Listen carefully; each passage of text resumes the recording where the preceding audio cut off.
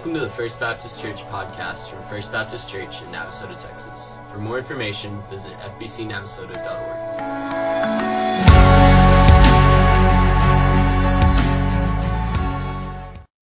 All right, guys. Give me 5. You got to give me 5 in order to be able to get back to your seat. There you go. There you go. Good jump. No, you got to jump. All right. Wait. Here. Wow. All right. Good deal. Did I get you? Wait. Did you do it? You didn't do it. You can't go back to your seat until you do this. Come on. Get it. Oh, man. Good job. Took one for the team and jumped. All right. Glad that you all are here this morning. There are some teenagers that are coming by to hand you a card. Verna Mathis has been a long-time member of our church, somebody that is beloved here. And Verna is going to be home with the Lord soon. And we have the opportunity to go and take, I'm going to shorten the sermon by 5 minutes if you will take 5 minutes to simply write her a card and tell her you're praying for her, that you love her, whatever God puts on your heart. You may not know her that well, but she is one of the neatest people. Took care of my little girl, Caitlin, when she was a baby. Did quilts for years. And if you get a chance to take one of these cards, we're going to actually let you do that during the sermon. Pastors never give you something that you can pay attention to instead of what we have to say to you, but you do today. And if you'd like to go and just pen a word to her, after you get that done, and you can do it during the sermon too. It's okay today. I'll let you do that. With your ears, go ahead and listen. With your hands, go ahead and write. You'll need to put them up here in this box right here. I'm going to get a chance to go visit with her and her family this afternoon. And you'll have a chance to go ahead and get that card to her this morning. Does anybody not have a card that wants one? Okay, we've got some in the middle. Hand those out. Ella, limp back there. There you go. Kathunk, kathunk. All right.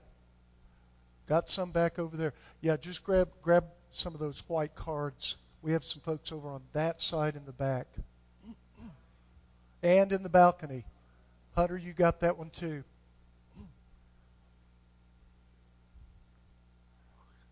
I did not have the Jeopardy music queued up so that we could write and hear the da-da-da-da thing. All right. Anybody else? Great. Thank you all for doing this. Stu mentioned a thing called the Gospel Project. And folks, the Gospel Project does in fact point everything to Jesus and the redeeming work that He did. The word gospel comes from a corruption of a word that means the good news. The good news. And Jesus is that good news. He's the good news of the story we get to tell of how He loved you and me, how He gave Himself for you and me to die on a cross in our place and to go ahead and pay for your sin and mine. That's the nutshell of the gospel.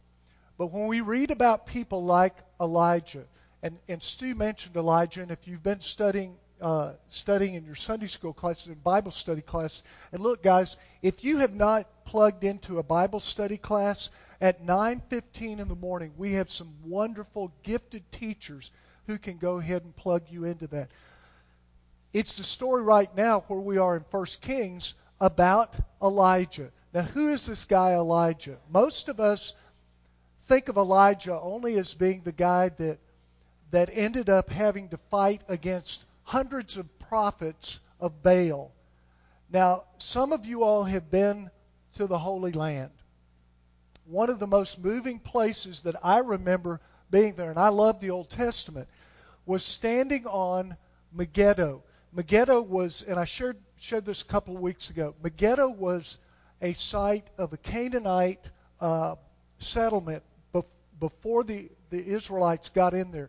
And they had this huge circular altar there. And I shared with you that that's where they sacrificed little boys and girls to their gods. And that stone is almost the width of this center section here. It's enormous. If you're standing there on that altar and you look to the northwest, you can see the mountain where Elijah actually had his encounter with the prophets of Baal. Now, what ended up happening there? Well, this is the good news. I'm going to give you the quick story of what happens. God called Elijah to be a prophet.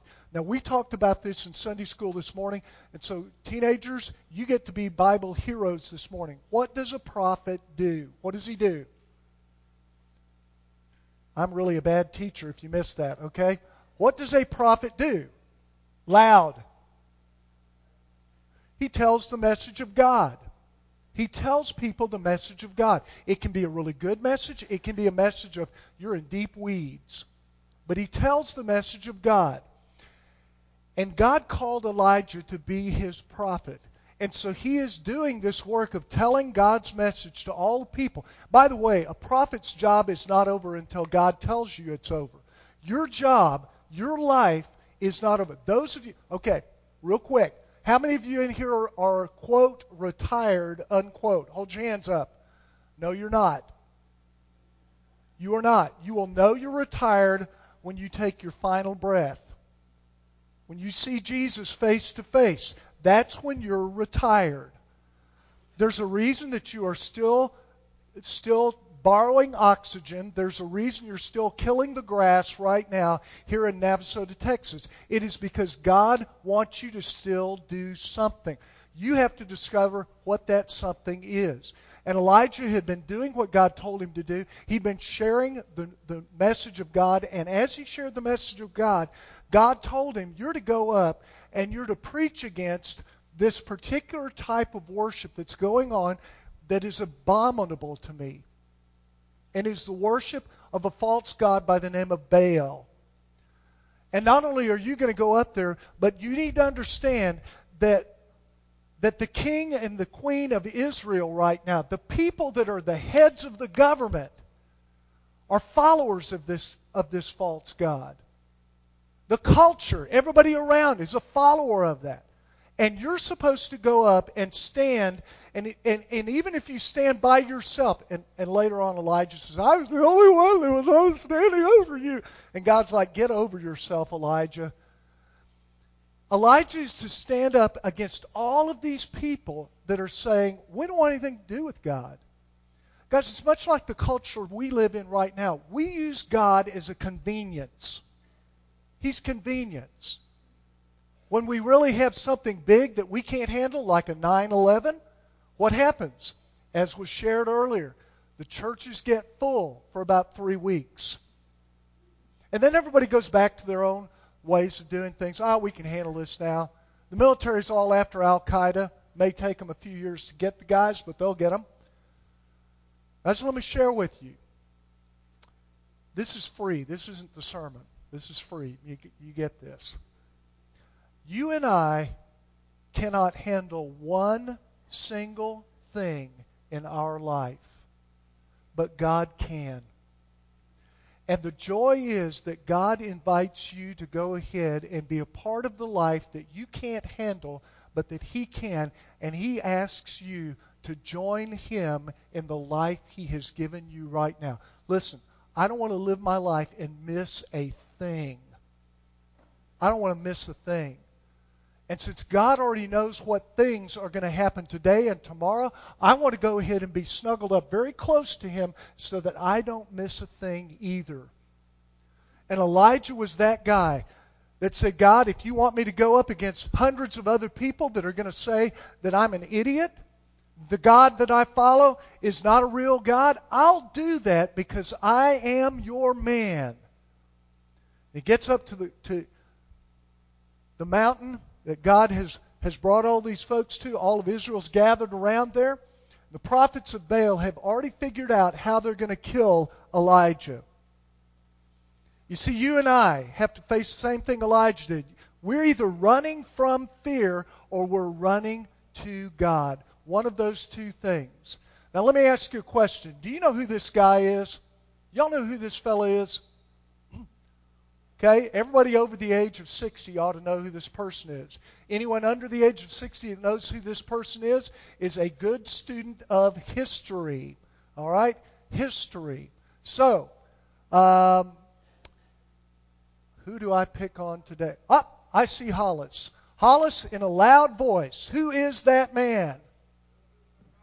That is 5-star General, General Douglas MacArthur, former superintendent of West Point, hero and Medal of Honor winner, leader of the 42nd Rainbow Division in World War I, the only man who stood during an artillery barrage of shells from the Germans, standing there on the top of a trench with George Patton, another hero, general hero, and Patton and MacArthur stood there waiting for one or the other to flinch as the shells were blowing up around them. Guess who flinched? Patton. Okay? MacArthur is the ultimate soldier hero guy, all the way up to the Second World War. He's in the Philippines, and he is in charge of, at that time, the Philippines was a protectorate of the United States, and he is in charge of making sure that they are combat ready. There's all of a sudden this tension between the United States and Japan. And then on December 7th, the Japanese attack Pearl Harbor. And on December 8th, they attack the Philippine Islands. By the way, December 8th, because it's the date line, don't worry about it. It's a long story, when you know about it. Here's what you need to know. The press, after the loss of most of the aircraft on the Philippines, after the loss of a tremendous amount of men, after MacArthur was pushed back off of Bataan Peninsula onto this little island called Corregidor, which, by the way, is no bigger than from where we're standing, we're seated right now, to Navasota High School. It's a tiny island in the middle of Manila Bay. MacArthur was told, you are to stay there and defend this territory until relief. And he did. But the United States press, and we think of the press sometimes as being the enemy of things. Let me share with you, that's not a new deal. The press accused MacArthur of being a coward in 1942. You see, they accused him of that because he left his men on Corregidor and his command in the Philippines during that time. He left them. There's a reason that he left them. He was ordered to by President Franklin Delano Roosevelt, the Commander-in-Chief. No one knew that. The President didn't bother to tell the press that he'd ordered them. MacArthur had to bear the fact that he was called a coward and that he ran, quote unquote, even though he didn't. Folks, you're either running from fear or you're running to God.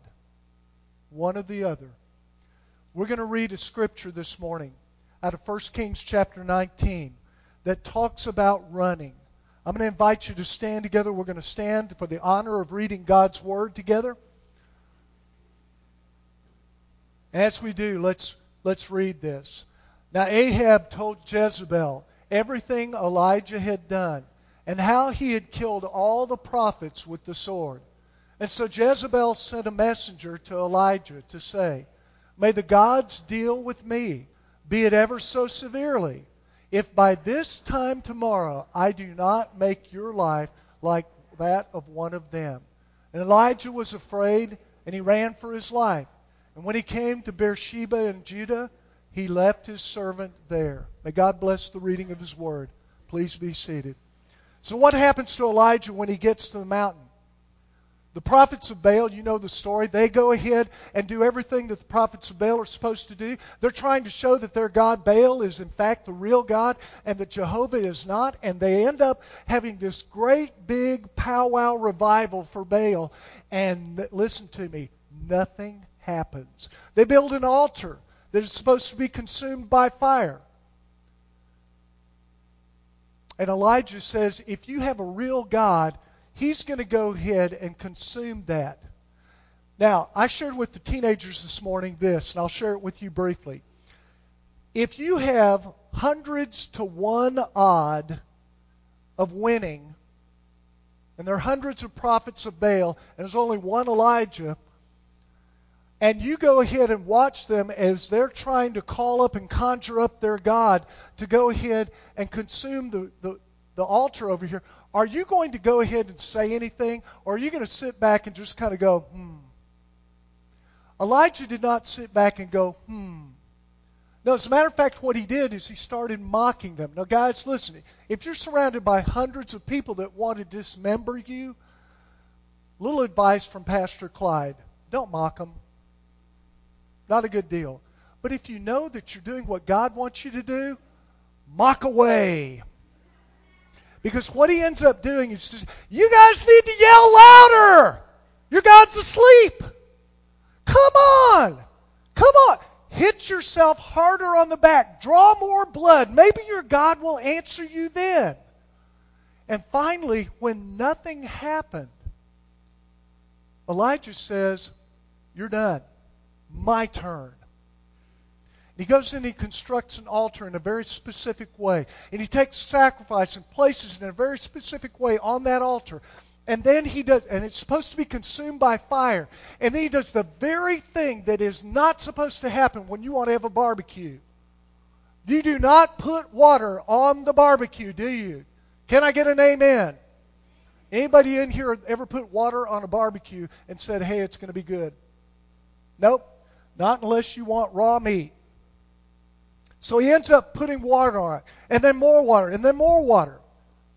He digs a trench around it, and the water is rolling into this trench. And then he said, God, prove who you are.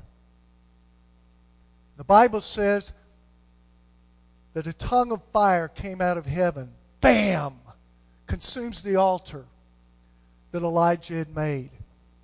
Can I get an amen? But here's the deal. Read your Bible carefully and you'll find out it didn't just consume that one. It consumed Baal's altar too. Why did that happen? God was proving I am God over a non-God. Let me tell you, folks, you and I can have many gods this morning. Many, many gods. God is the only one that knows who you are, where you are, what you've done, loves you anyway, and gives you an opportunity this morning to partner with Him, to receive forgiveness. What ends up happening? Well, let me tell you what. Elijah goes and takes a sword, and by this time all of Israel who's gathered around and go, ooh, ooh, ooh. The God we're supposed to be worshiping is the real God. We've been worshiping false gods over here. So let's round up all those hundreds of prophets of Baal, and let's go ahead and get rid of them, because if we don't get rid of them, bad things are going to happen. And so they end up gathering them all together. And Elijah, it was messy, folks. Elijah puts every one of those men to death. And oh, by the way, it says he put them to death by the sword. There's a story to that. I told it to the teenagers here. It is gruesome. It is the way that the sacrifices of Baal were made, of little children. You saw those little boys and girls that were up here with Stu. They used kids that age to sacrifice to their false god, to win favor. Next time you see a 4 and 5-year-old kid running around here, realize God rescues you and me from worshiping a culture of death like that. He put to death every one of those prophets of Baal. So when Jezebel, the queen of Israel, hears about that, she said, tell you what, if what happened to them doesn't happen to you by tomorrow, then I hope it happens to me, and even worse than what happens to me. I hope it happens to me. So what does Elijah do? He has just finished this wonderful, huge, oh man, it was great. This huge, wonderful celebration of God's power. What happens? Well, folks, here's what happens. It's what happens in your life and mine too. You are running to or from something this morning. You are running to something or from something this morning. You're either running to God or running to a false God, or you're running from something that you're afraid will get you, or from God. Every one of us in this room is doing that this morning. You see, Elijah had finished the work of destroying the false worship in the north of Israel, and he should have been rejoicing. He should have been rejoicing. He should have absolutely been on cloud 9. But there's a problem with this. You see, Elijah was afraid of one woman who was 100 miles away. One woman. Fellas, let me ask you a question. Not a fair question. You ever been afraid of a woman? You said no? Your time will come, son. Your time will come. He is afraid of this one woman who is the queen, who says, I'm going to go ahead and have you run through us with a sword the same way you did my prophets of Baal. And if it doesn't happen before sunup tomorrow, then I hope that happens to me, and even worse. So what does Elijah do? Elijah, and you can read this in chapter 19, Elijah absolutely boogies. Look it up. It's a 1970s word. It means run fast. He heads out. And when he heads out, that last part of verse 3 that we read, it says that he left his servants in Beersheba. You know why he left them? He didn't want to wait on them. They were holding him back. He wanted to get the heck out of Dodge and go to a place where Jezebel would never... By the way, have you noticed that there are no women that ever named their daughters Jezebel or Delilah? Wonder why that is. Yeah. I know there may be somebody. Work with me, folks. Shorter sermon. They end up going ahead. He runs out into the wilderness, and as he's parking himself out there, he hides, and God comes to him and says these words, Elijah, why are you here? Folks, please understand this. If you're still drawing breath this morning, if you're still alive, some of you are asleep, but if you're still alive, nudge the person next to you. If you are, God is not finished with you yet. God is not through with you yet. He still has things in your future that you are to experience, and He is going to walk with you, if you let Him, walk with you through every one of those. Some of them may be joyous and wonderful, like Elijah should have felt after God showed up. Some of them are going to be deadly scary. Like Elijah hearing Jezebel say, I'm going to get you. I want to share with you, you can't live in fear. What was this woman going to do to him that God couldn't handle? It's easy for us to go ahead and say that now, but in fact, in Elijah's life, like yours and mine, we have had plenty of times where we have run from God, and we have run from God's call. We have done things that God doesn't want us to do. Even when we say we already know who He is, we take off. And when God comes to him, instead of saying, you absolute loser, here you are, my child, and you're dead. He didn't do that, folks. He asks Elijah a legitimate question. Parents, let me share with you. It's easy when you already know that your kid has done something wrong to go, I know that you have done this. And then the kids are like, oh, well, there's no reason for me to go ahead and confess. He ends up asking Elijah, why did you do this? And Elijah gives him a revealing answer. She was going to get me. Guys, let me share with you. Fellas, everybody that has an XY chromosome pattern in here, if you miss this, you are gone. All right? All the way over here from Jeffrey, all the way over here to Sam. Listen, fellas, you don't have to be afraid of anyone. Anyone. No one. Man, woman, boy, girl.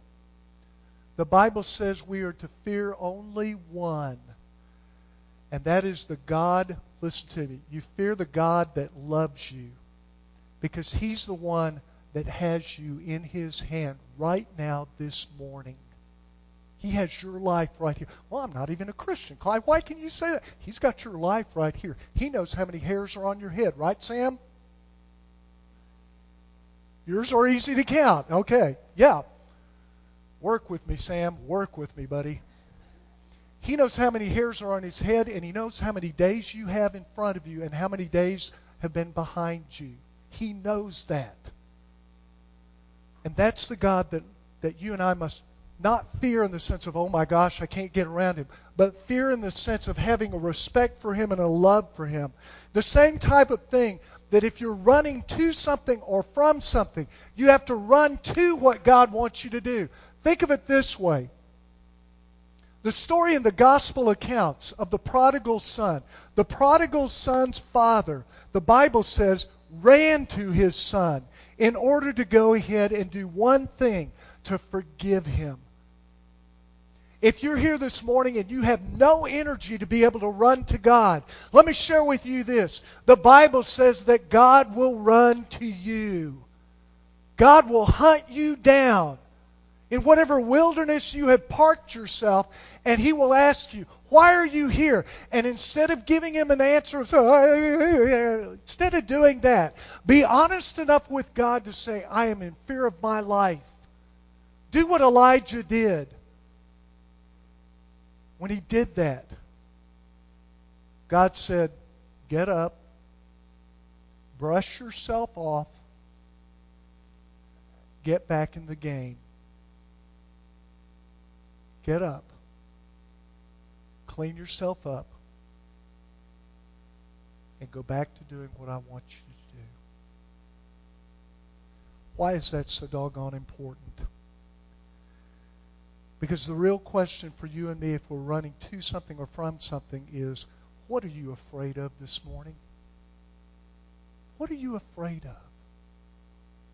Are you afraid of death? I got news for you. Everyone in this room, save the fact that Jesus comes back, is going to take their final breath. I shared with them, a lot of them, it's way in the future. But for some of us looking at us, we got most of our time behind us, not in front of us. Thank you, Sam. And because that's the case, you don't need to fear death or anything else that God already has planned out and in His hand. He loves you that much, folks, that He's planned out your life, and then instead of making you have to do it, He gives you the opportunity to discover what to do in Him. You get to discover what God wants you to do. And I'm not talking about a career. I'm talking about just today. You can discover what He wants you to do. Well, what He wants us to do is after you finally get done with your sermon, Clyde, He wants us to go out to eat. Okay, but what's past that? What's past that? I gave you one thing that you could do today. And that's write a precious lady a note. You may not even know this woman. Write her a note. Say, I have no idea who you are. By the way, sign the card. Don't just leave it blank. I have no idea who you are, but I'm praying for you. My name's Clyde. We're going to put them all in that little box right there, and I get the chance this afternoon to go take them to her. What are you going to do after that? God has planned your day out, and you have that opportunity. And folks, you cannot be afraid to live a life that will honor God. Understand that when Elijah had done what God wanted him to do, this great celebration of God's power, you have to understand there's a corollary to this that matches. And it is this. I've said it 100 times here as a pastor. When God blesses, what happens? When God blesses, Satan oppresses every time. When God blesses, Satan oppresses. And what that means is, when you become a person following God, doing what God wants you to do, all of a sudden the enemy is going to introduce something in there in your life to try to distract or destroy your joy and pull you from doing what God wants you to do into focusing on that. It may be a person in your life, it may be a situation, it may be finances, whatever it is. The enemy will go, and listen, I want to hear you. I want you to hear this. You're not immune from the enemy of God just because you go to church. You're not immune from the enemy. Well, I'm going to church. He should be leaving me alone. No, guys. You come to church, you're the biggest target for Satan that there is, because you're serious about God, and what he wants is folks that don't care a thing about God. Thought I'd get an amen out of that. You want this to be over with. Y'all better start amening some more. There you go. He wants you to realize that when the enemy comes to oppress you, you can still hang on to him. And you can do three things very quickly. First of all, you can endure. If you read the story about Jesus during his temptation, you remember what happens. He tempts Jesus 3 times. Takes him out in the desert. Jesus has been fasting. He's very hungry. So Satan goes, first of all, to the very part of Jesus, his physical body that he needs help with. He's hungry. So he goes over and he says, look at those rocks over there. Jesus, you can go and turn those rocks into bread. Bread would be good. Now, it's not a good thing for a preacher at 11:31 to go ahead and start talking about food. But here it is. Jesus, you're hungry. Would you like to eat? Why don't you just you can use your divine power to go ahead and make a nice, big, fluffy bread with butter, with honey, poured over the top as it's split. You can smell the aroma, and then you can begin to tear off just a little bit. And because the honey has dripped down, you can dip the honey in there, and you can put it in your mouth, and you can enjoy as it just simply melts there. Can I get a witness? That's what Satan does. I want to distract you, Jesus, from what your real purpose is. Feed yourself. And Jesus doesn't say, no, I'm not going to do it. He answers Satan with the Word of God. God has said that man's not to live by bread alone, but every word that proceeds from God's mouth. Bam! 2 more times. Satan tempts him, finally tempts him, says, if you'll bow down to me and worship me, I will go ahead and give you everything in this world. And Jesus says, I've already got that. My worship is reserved for God and God alone. Guys, you and I have a God that will run to us and wants us to endure the enemy. And by the way, that story, if you read it carefully, it says after that 3rd time that Jesus is tempted, Satan departs from him.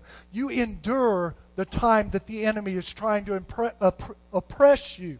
The second thing you do is you endeavor to work past that. I will follow God. I'm not giving up. Church, hear me. We have an entire city here that still has not come and darkened the doors, not of this church only, but any church here. We have room in the pews right now for 100 more people without you having to have a Disney seat. Disney seats are 18 inches, so they can cram more in. I know some of you all are doing the math right now and looking at the person next to you and doing the math and going, well, they ain't going to fit over there if that's an 18. Don't worry about that. What you need to do is understand God is not through with this church at this time in this city, because we still have folks to tell the good news, the gospel to. Endure. Endure and endeavor. And then lastly, this is the one that's hard. Man, I feel a sermon coming on. Enjoy it.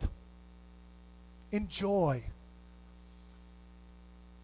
I actually got to do a wedding a little while ago. And it was not here. It was at another location. I'm doing this wedding. and the wedding party starts coming in. Okay? All the guys are up there. I'm up there with the groom. The groom is up there crying. Okay? He's up there just shaking and crying. I don't think he had the problem that Elijah had. I'm scared of the woman that I'm marrying. I don't think that was it. He was just overjoyed. So he's up there with me, and here come the bridesmaids. Okay? Bridesmaids' dresses. How many of you ladies had to wear a bridesmaid dress that was the ugliest thing you have ever seen in your life? Okay, there's one honest person. 2, 3, 4, 5. Anybody else want to be honest? These were beautiful dresses. And these girls were coming down, and they're friends of the bride, and they're excited about this. And they're coming down the aisle with their little dead flowers in their hand. And here's what they did. Every one of them. Like, this is your friend who's getting married. You should be happy about this. Coming down. Guys, listen. Don't walk through your life as God is using you, as God is leading you, as you have a God who loves you, that you fear, yes, but you know He loves you. Enjoy it. This is supposed to be the greatest thing that can happen. You have the chance to do what angels don't have the chance to do. Angels don't get to live in human flesh. Angels don't get a chance to go ahead and choose between saying yes to Jesus for an eternity or no to Him. Well, there were angels that said no to God. That's different. That's different. God loves you enough, He gives you the chance to have a spiritual experience in a human body. And that's what we're doing right now. So that you can enjoy the walk as you walk it. Folks, Elijah, you read about what happens to him. He doesn't even die a normal death. He didn't even die a normal death. He's swept up, caught up by God. Kind of cool deal. Matter of fact, he has this kind of coat thing. And as he's being swept up by God, here's Elisha down there going, I want to be like you. And he goes, okay, we'll catch. It says the mantle fell on Elisha. Very thing that you talked about, Stu. Guys, I'll share this with you because this morning, decide to run to God, not from Him. Decide to run to a God that loves you and a Savior who died 2,000 years ago on a cross for you instead of running to something that's a lesser God. Let's go to Him right now and let Him have us. Holy Father, thank You for this morning. Not for what I get to say, but instead, Father, what You get to do through Your wonderful Holy Spirit as He begins to call our name. And we have that wonderful chance of an answer of either yes or no. And that time of yes and no is right now. If you're speaking to someone's heart right now, and I know you are, Lord, and they have never said, I want Jesus to come in and be boss of my life, that I trust He can clean up my life, that I can quit running from my past. God, if you are speaking to someone like that, give them the courage to say yes to You and invite You to become God over everything, to become boss. Father, there are folks that need to plug into a church family, and this is that time, this is that church, this is that family that You've called them to. And if that's the next step in their walk with You, then I pray that during this song, that You're going to go ahead and move their heart, stir them to committing to that today. God, we're Yours. We don't belong to ourselves. We don't belong to a lesser God, but to You and You alone. You take this time. You use it. In Jesus' name we pray. Amen. Stand together, church. If God is calling you about the decision that needs to be made to receive Him by faith for the very first time in your life, perhaps to go ahead and say, I want to plug in and join this church family, during this song, as we sing it, you simply slip out of your pew, come down here to our altar. I'd love to pray with you about that. You come as God leads.